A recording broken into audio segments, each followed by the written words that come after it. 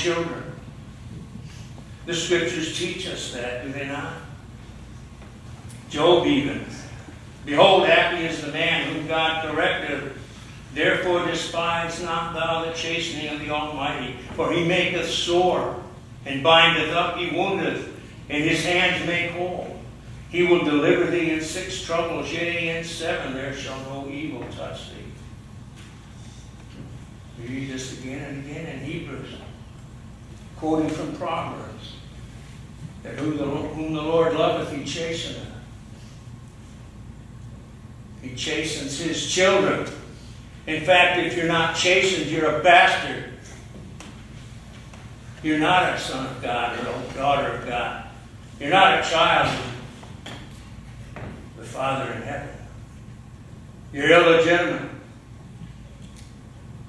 Even Zophar the Ammonite, one of Job's supposed friends, said, should not the multitude of words be answered, and should a man full of talk be justified? Should thy boastings make men hold their peace? And when thou mockest, shall no man make thee ashamed? For thou sayest, my doctrine is pure, and I am clean in thine eyes. But oh, that God would speak and open his lips against thee. Job needed a talking to, it sounds like.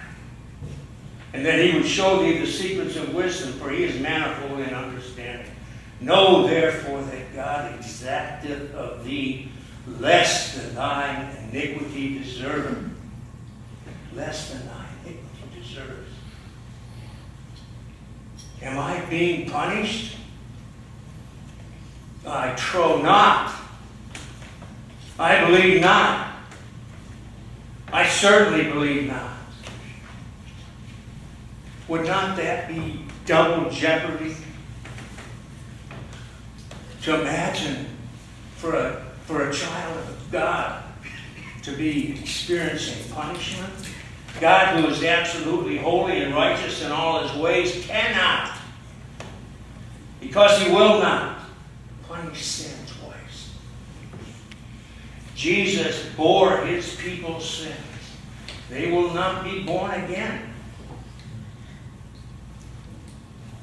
This might be the doctrine of purgatory. But it is not our doctrine. It would be to make God unjust, to punish sin twice. He is the absolutely righteous one.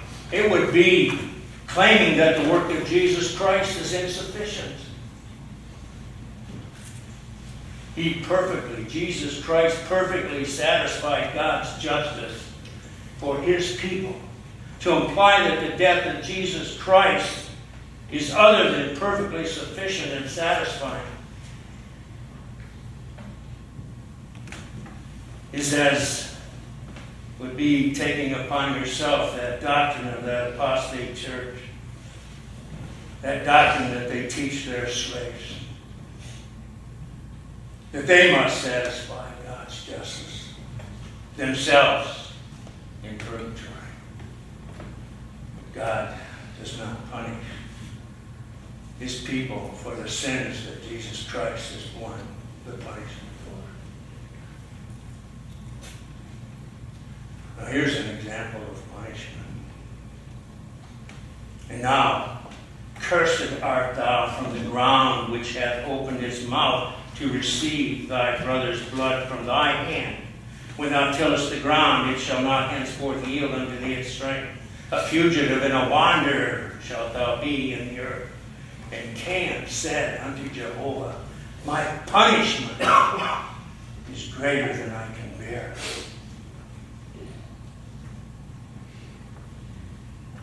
John has told us in an epistle that Cain was of the evil one. And here we see that he was more concerned about his punishment than he was about being cast out forever from the presence of God. My punishment is greater than I can bear. Paul tells us what punishment looks like too. At the revelation of the Lord Jesus from heaven with the angels of his power, in flaming fire rendering vengeance to them that know not God, and to them that obey not the gospel of our Lord Jesus, who shall suffer punishment, even eternal destruction from the face of the Lord, and from the glory of his might. That's not chastening. That's punishment. Again, similar sounding like the punishment meted out to Sodom and Gomorrah. Peter tells us that the Lord knoweth how to deliver the godly out of temptation and to keep the righteous, the unrighteous, that is, under punishment unto the day of judgment. He knows how to deliver the godly out of temptation, and one of those ways that he knows how to do that is by chastening, teaching, disciplining. That's what he does for his people. They're chastened, but they're not punished. Now, faith is the assurance of things hoped for, a conviction of things not seen, we're told in Hebrews 11:1. David is experiencing this, looking around. Everything looks like he's being punished. How does he know the difference? Through faith. Is David not one of those in the catalog of faith in Hebrews 11? Upon what did he base? Where did he place his faith? In John 3:16? No. As wonderful as John 3:16 is, that's not where David placed his faith. But he did place it upon the Word of God, and in David's case, he based it upon the Word of God, and that we have read from 2 Samuel 12, Jehovah hath put away thy sin. And David's faith and trust was in God, his Father. And he undoubtedly recalled that. Wait a minute. Jehovah said he put away my sin.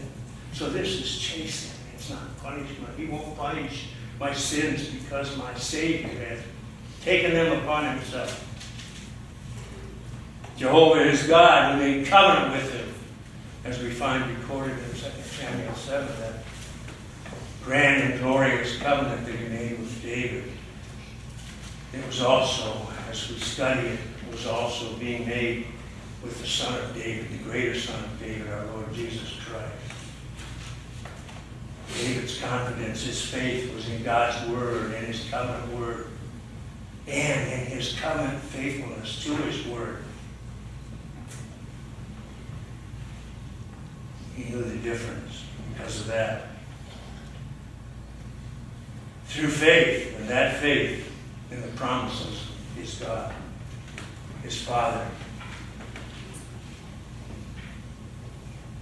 told him that this is chastening, not punishment. Through faith, that faith in the promises of God and God's covenant faithfulness, the same faith that Paul had, the same faith that any one of us in this room that are in Christ, that have received forgiveness and justification through the blood of the Lamb of God, that same faith that we have, Paul had, David had. Paul had faith expressed when he bragged on the promise of God in 2 Timothy 1:12. I know whom I have believed, and I know him whom I have believed, and I am persuaded that he is able to guard that which I have committed unto him against that day. Now we don't imagine that David had this verse from 2 Timothy brought to his mind. But nothing's impossible for God. Why couldn't he have? But he brought the same principle, the same reality, the same truth to his mind.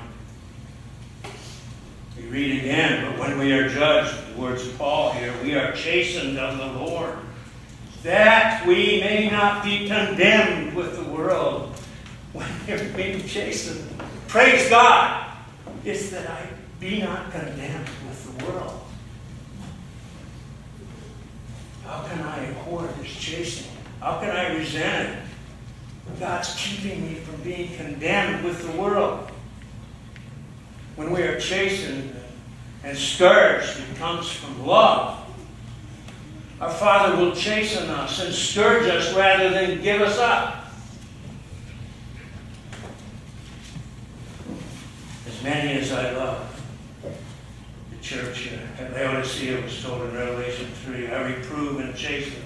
Be zealous, therefore, and repent. Behold, I stand at the door and knock. If any man hear my voice and open the door, I will come into him and will sup with him and he with me.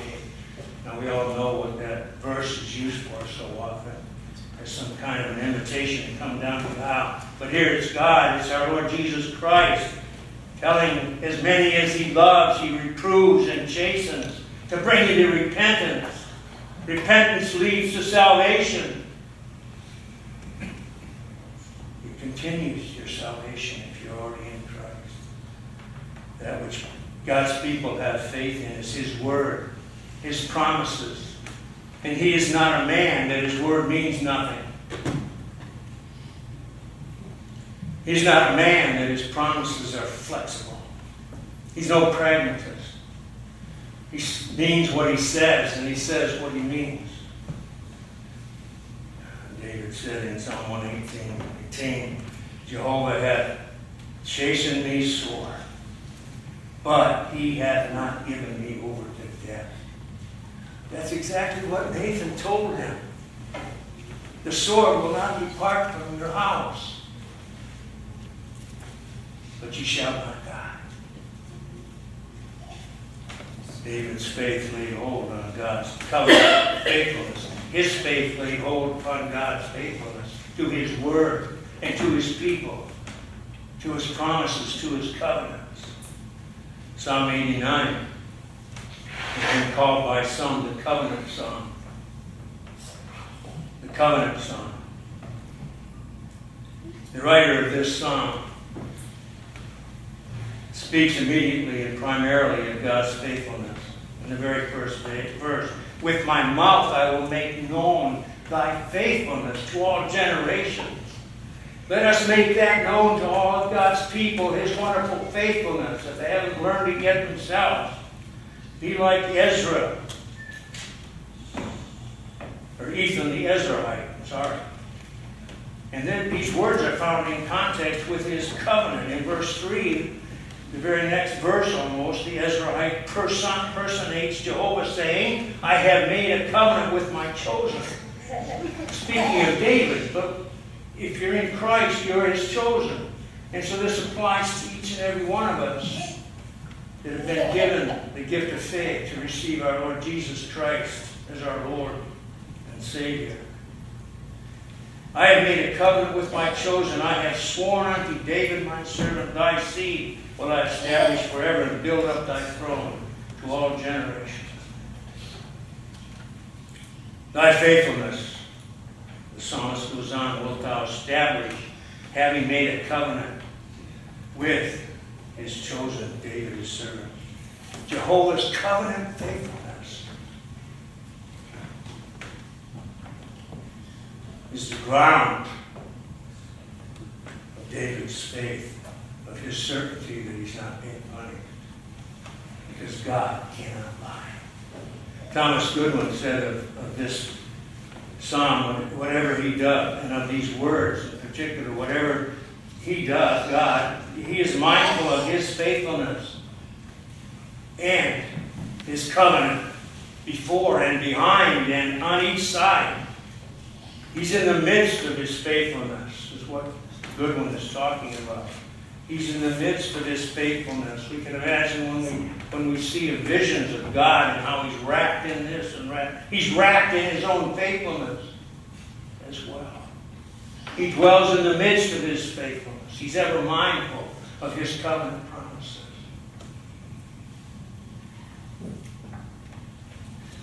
But my faithfulness and my loving kindness shall be with him. Ethan began this song. My loving kindness will I keep for him forever. Never mind that the sword will not depart from me. God said, my loving kindness will I keep for him forever. and my covenant shall stand fast with him. Or it could be rendered, be faithful with him. My covenant shall be faithful with him. His covenant promise is such that he may refer to it as faithful with him.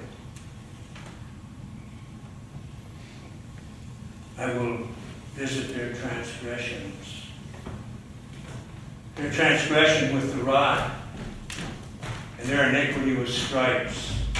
But my loving kindness will I not utterly take from him, nor suffer my faithfulness to fail. My covenant will I not break, nor after the thing that is gone out of my lips. Once I have sworn by my holiness. Once I have sworn by my holiness, I will not lie to David. God who cannot lie. Even as God's integrity requires that he make use of the chastening rod. His integrity of love for his people, his determination to bring them, to sanctify them by the truth, his word is truth. Even as his integrity requires that he make use of the chastening rod, his loving kindness will never be taken away, because he will never allow his faithfulness to fall to the ground. Never will he break his covenant. Never will he change what he has spoken. He is immutable. He changes not. His compassions, they fail not. He has sworn by his holiness that which he has spoken, and he cannot lie. He will not lie, because he cannot lie. He cannot lie, because he will not lie. He has sworn by his holiness.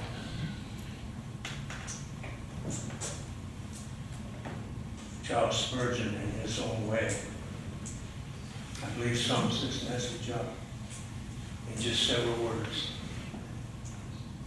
We believe in the gospel rod, but not in the penal sword or the adopted son. Let us pray.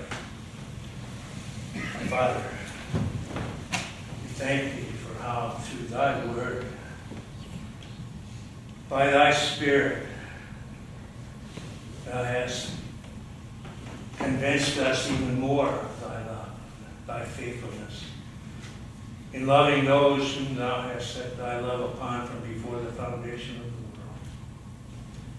the world. O Lord God, thou hast wrapped thyself in faithfulness. Help us to wrap ourselves in thy faithfulness, to wrap ourselves in thy love, to wrap ourselves in thee through Jesus Christ. Amen. Please rise to the benediction. From the words of Paul in Romans 5. Being therefore justified by faith, we have peace with God through our Lord Jesus Christ, through whom also we have had our access by faith into this grace wherein we stand, and we rejoice in hope of the glory of God.